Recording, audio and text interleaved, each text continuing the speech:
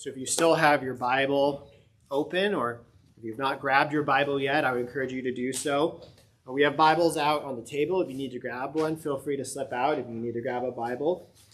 You can also generally find the Bible on your device. So if you have a Bible app, you can navigate to the book of Ephesians. We've been working section by section, verse by verse through the book of Ephesians. We're in the second half of the book of Ephesians. The first half deals with the plan of God and salvation, the grace of God displayed in Christ. And then the second half of Ephesians, chapters 4 to 6, deal with the practical implications. How do we live in light of that good news? And we saw back in chapter 4, verse 1, that Paul said, I therefore, a prisoner for the Lord, urge you to walk in a manner worthy of the calling to which you have been called. And now today, as we go to verse 17, he's continuing the same logic. In some ways, he's going back to that same therefore from verse 1, that he's saying, therefore, in light of all that we've been saying about the plan of God, the grace of God. Now, this is chapter 4, verse 17. He says, now this I say and testify in the Lord, that you must no longer walk as the Gentiles do, in the futility of their minds. They are darkened in their understanding, alienated from the life of God because of the ignorance that is in them due to their hardness of heart. They have become callous and have given themselves up to sensuality, greedy to practice every kind of impurity. But that is not the way you learned Christ, assuming that you have heard about him and were taught in him, as the truth is in Jesus, to put off your old self, which belongs to your former manner of life and is corrupt through deceitful desires, and to be renewed in the spirit of your mind, and to put on the new self, created after the likeness of God in true righteousness and holiness. The grass withers, the flower fades, but the word of the Lord endures forever. Let's pray. Father, we need you, that we are dust, we are limited. God, we are so prone to come to your word academically, to come to your word as a matter of head knowledge. And so, Father, we ask that our entire humanity would be engaged today. I pray that you would engage the minds and the hearts and the wills of those who are listening to this sermon. And Lord, please engage my mind, my heart, my will in proclaiming this text. And so, Father, together, bind us together in your spirit, in your love, that we can be not simply hearers of the word, but doers of the word. And we pray this in Jesus' name. Amen. Recently, when Jonathan and I were doing outreach and evangelism over at Booth's Corner that we do from time to time, we met a man who had grown up in the church. He was raised in a Christian home. His father was actually a pastor. But for a time, he had walked away from Christianity. And his stated reason for walking away from Christianity was the lifestyle of his Christian friends. He looked at his friends who claimed to be believers, and he said, there's no difference between them and my unbelieving friends. They live the same, they talk the same, they watch the same movies, they have the same struggles. There's no difference. And he actually turned to Islam for a while, because when he looked at his Muslim friends, he felt like they actually lived out their faith. They actually displayed a connection between what they professed and what they actually did in daily life. And thankfully, this man ended up leaving Islam and came back to Christianity. And yes, we can say that his answer was wrong to leave his profession of Christ for another religion. But I do think that he saw a real problem in the church. That there is a real problem where believers will confess the name of Christ, they'll profess to be believers, but then they look exactly like the world. There's no difference in how they live, how they conduct themselves. And you could think about this even in the celebrity world. You could think of celebrities that profess to be Christian, Justin Bieber, Kanye West. There are many well-known celebrities who profess the name of Christ. But then when you look at their lives, the way that they live on a day-to-day basis, it doesn't seem different from the other celebrities who do not confess the name of Christ. This is a problem. We see this in our own hearts. Are we living out of the reality that we have in Christ? That's what we saw in verse 1 of chapter 4, to walk in a manner worthy of the calling to which you have been called. But then look at the first verse of our text, verse 17, how the Apostle Paul speaks into this problem. He says, "Now this I say and testify in the Lord." That's strong language. He's using oath language. I'm not just saying this, I'm saying and testify. It's like when your parent speaks to you and uses not just your name, but your first name and your middle name together. You know that they really mean what they're about to say, and you better listen. That's what Paul is saying. I'm saying and I'm testifying in the Lord. And so we better pay attention. He says that you must no longer walk as the Gentiles do in the futility of their minds. It seems strange what he's saying at first, because if you've been with us and you've been tracking the logic of Ephesians, all the way since chapter 2, he's been saying that the Gentiles are fellow heirs. They're members of the same body. They're partakers of the promise in Christ Jesus through the gospel. That there aren't second-class citizens in the kingdom of God. That the church should be a multi-ethnic, multicultural church of Jew and Gentile worshiping together. But then here he's speaking to the Gentile believers, and he says that they should no longer walk as the Gentiles do. One commentary said that though they may be ethnically Gentile, they should not be ethically Gentile. And I think that's exactly what Paul would say to us, that if he came forward 2,000 years and he visited Hope Presbyterian Church in Garnet Valley, Pennsylvania, that he would see predominantly Gentile church worshiping the Lord, and he would look at what characterizes American culture, and he would say that you may be American believers, but don't walk like Americans do in the futility of their minds. You may be ethnically Gentile, do not be ethically Gentile. Think of how you're conducting yourself in the world. What does your life look like as one who professes the name of Christ? Is it the same as everyone else, or is there any difference?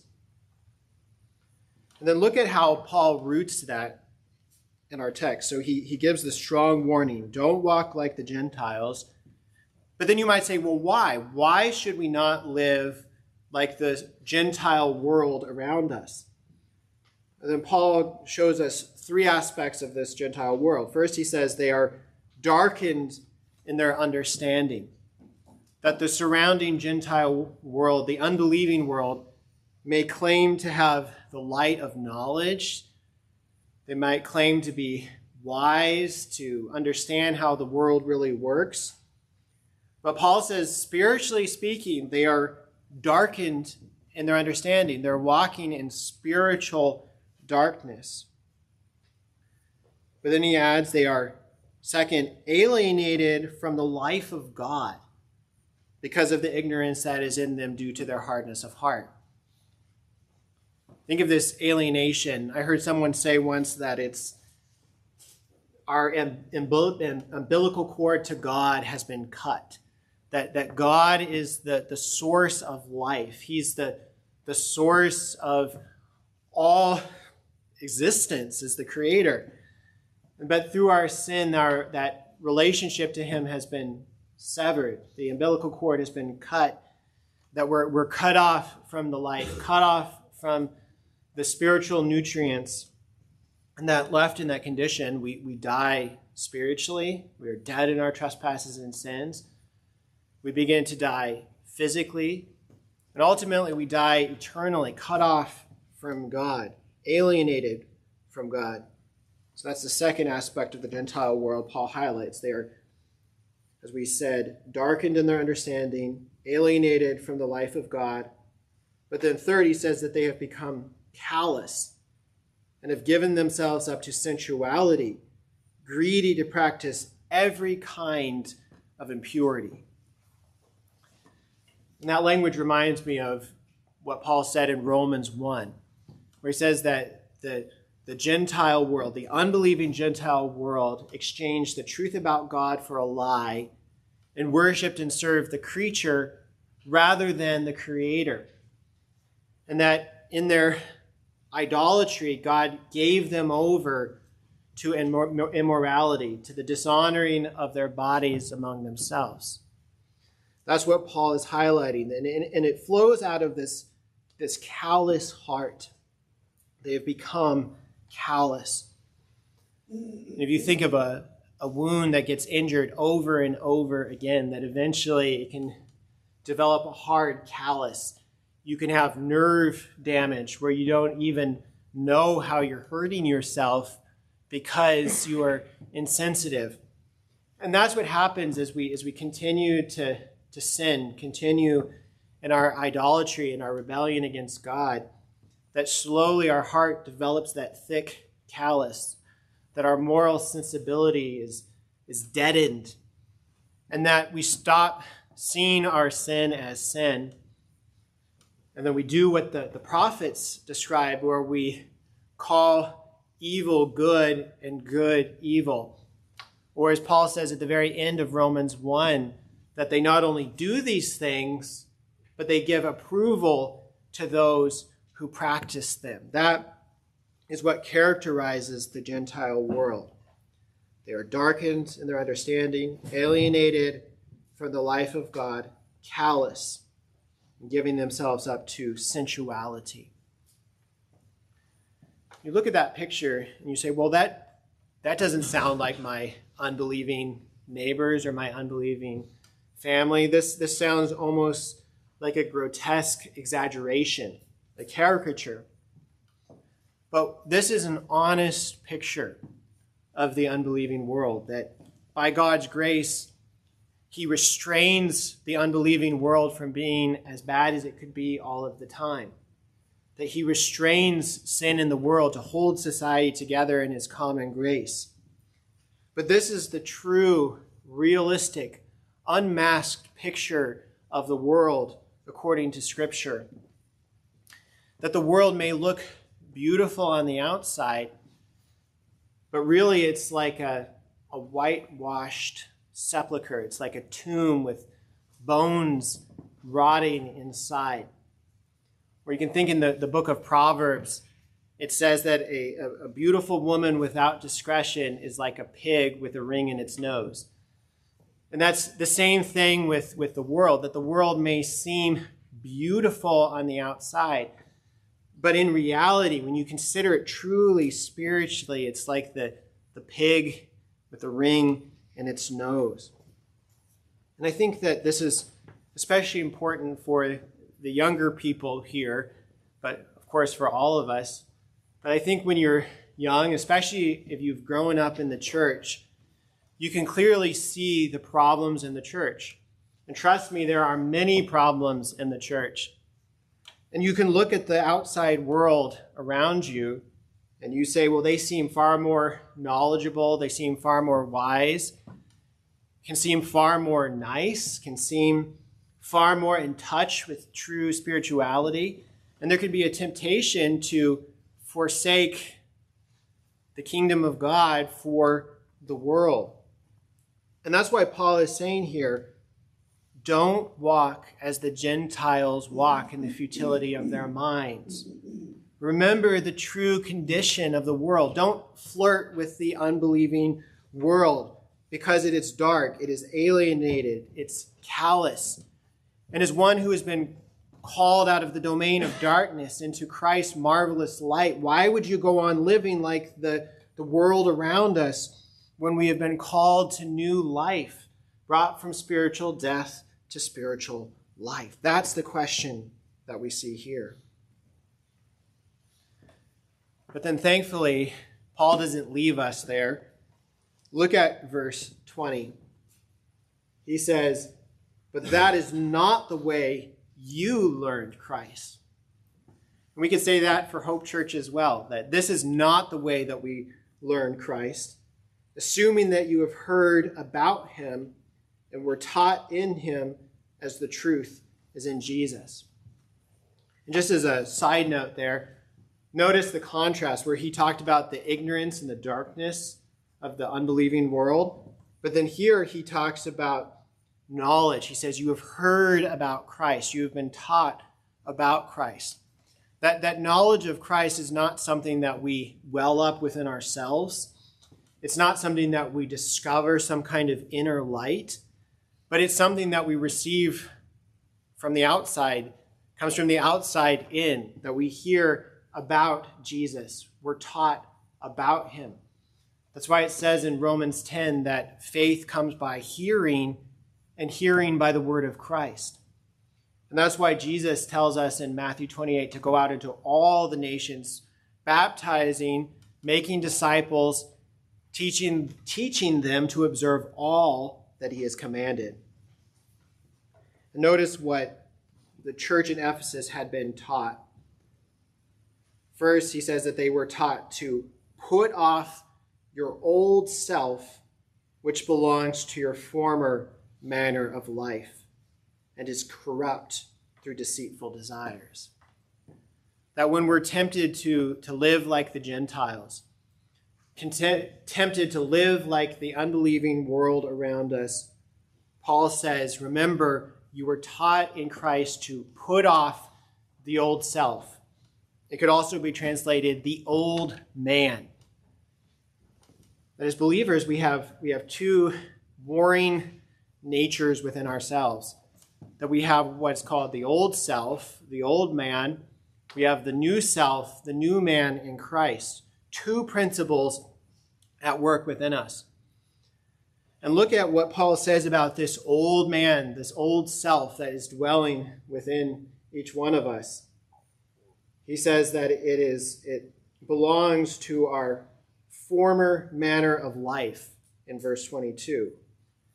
This is who we were before we put our trust in Christ. And so yes, in one sense, we are new creations. We have been called out of darkness into light. But just as they say that somebody who has been an addict, somebody who has struggled with addiction, even once they break the pattern of that addiction, they still have the neural pathways. They still have a propensity for that addiction in their mind. And there's an analogy of that spiritually, that we have a propensity, we have a nature that wants to go back into old patterns of who we were before we were in Christ. And Paul says that it's not only our former manner of life, but that it's corrupt through deceitful desires. That we have desires, we have good desires, we have bad desires. But when we consider the desires of the old man, of the old self, he says that those desires are deceitful. And think about that you have desires in your heart that are deceitful, that maybe seem good, that seem right. But then when you take those desires and you put them up against God's word, you say, wait, these don't line up. And so the call is to recognize the deceitful desires for what they are, that they're coming from the old man. And so how is it that we then put off the old man? And the first step is to recognize that you have an old man in your heart. You have an old self living within you, that you have a Trojan horse in your heart. You have an enemy within. You have a principle within you that is opposed to the things of God. That even though you desire to do what is right, that right there all the time there's this contrary desire opposing what you want to do as a believer. So you recognize that the old man is there and that it's a serious endeavor to deal with that inner self. But then also practically reflect on the times where the old man raises his ugly head. And that's one way to begin to put off the old self, to begin to track the occasions in your life where the old man starts to rear its head. Maybe it's when you're tired and the old man raises its ugly head to be unkind to your wife or to your kids. Maybe you're stressed. The old man raises its head to fall into old patterns of sin because you've had a hard day. You're stressed. It's okay. Maybe your coworker gets the promotion rather than you, and the old man of jealousy raises his head. Or maybe you have unhindered internet access. You can go anywhere. No one will know. And then the old man raises his head. That you have the old man waging war within your heart. And that the call here is to put off the old self, which belongs to your former manner of life. Throw it away. Burn it in the fire. But of course, thankfully, Paul doesn't leave us there. Because if he only left us with putting off the old self, well, that can so easily fall into legalism, where you're only focused on not doing something. But if you're only focused on not doing what is wrong, you're going to be ineffectual in that work. If I said, right now, do not think about purple elephants. Whatever you do, do not think about it. Well, I'm sure that you're all thinking about purple elephants right now. That part of the way that we put one thing out of ourselves is by putting something else back in. So if we're putting off the old self, what are we putting on? And that's why Paul says that not only have they been taught in Christ to put off the old self with its former manner of life, but he says to be renewed in the spirit of their minds and to put on the new self, created after the likeness of God in true righteousness and holiness. You say, well, what is the new self? How do I put on this new self? Well, it says in Galatians 3 that as many of you who were baptized into Christ have put on Christ. It says in Romans that we should put on the Lord Jesus Christ and to make no provision for the flesh. That ultimately, when we put on the new self, that we're putting on the Lord Jesus Christ. That when we repent of our sins, we're putting off our desire to save ourselves, where we're putting off the sin, that we put it off, and Jesus takes our sin on himself on the cross, that he bears the penalty for our sin. And then when we put on Jesus Christ, we put on his perfect life, his perfect obedience, his sacrificial death, that you're putting on the Lord Jesus Christ in his obedience. And so you're putting on not your own work, but something that's a gift. And that's why this isn't legalism. He's not saying put on your best effort, put on the best that you can do in this life. Just focus on not doing the wrong thing. But if we're focused on Jesus, putting him on, having him at the center of our life, that there's no room left for the old man, There's no room left for the desires of the flesh.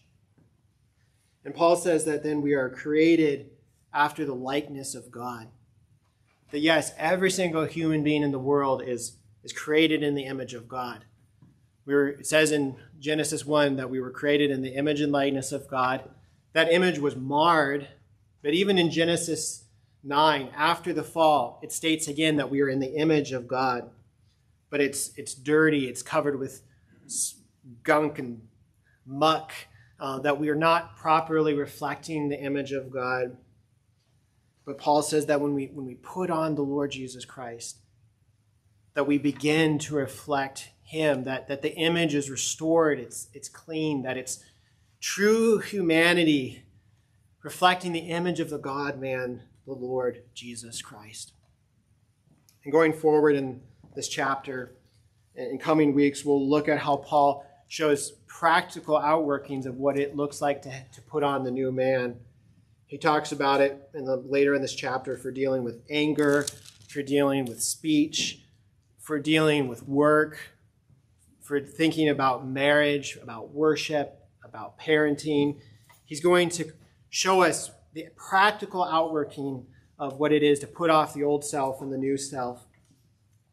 But today I just want to leave you with this important question. Have you put on the Lord Jesus Christ?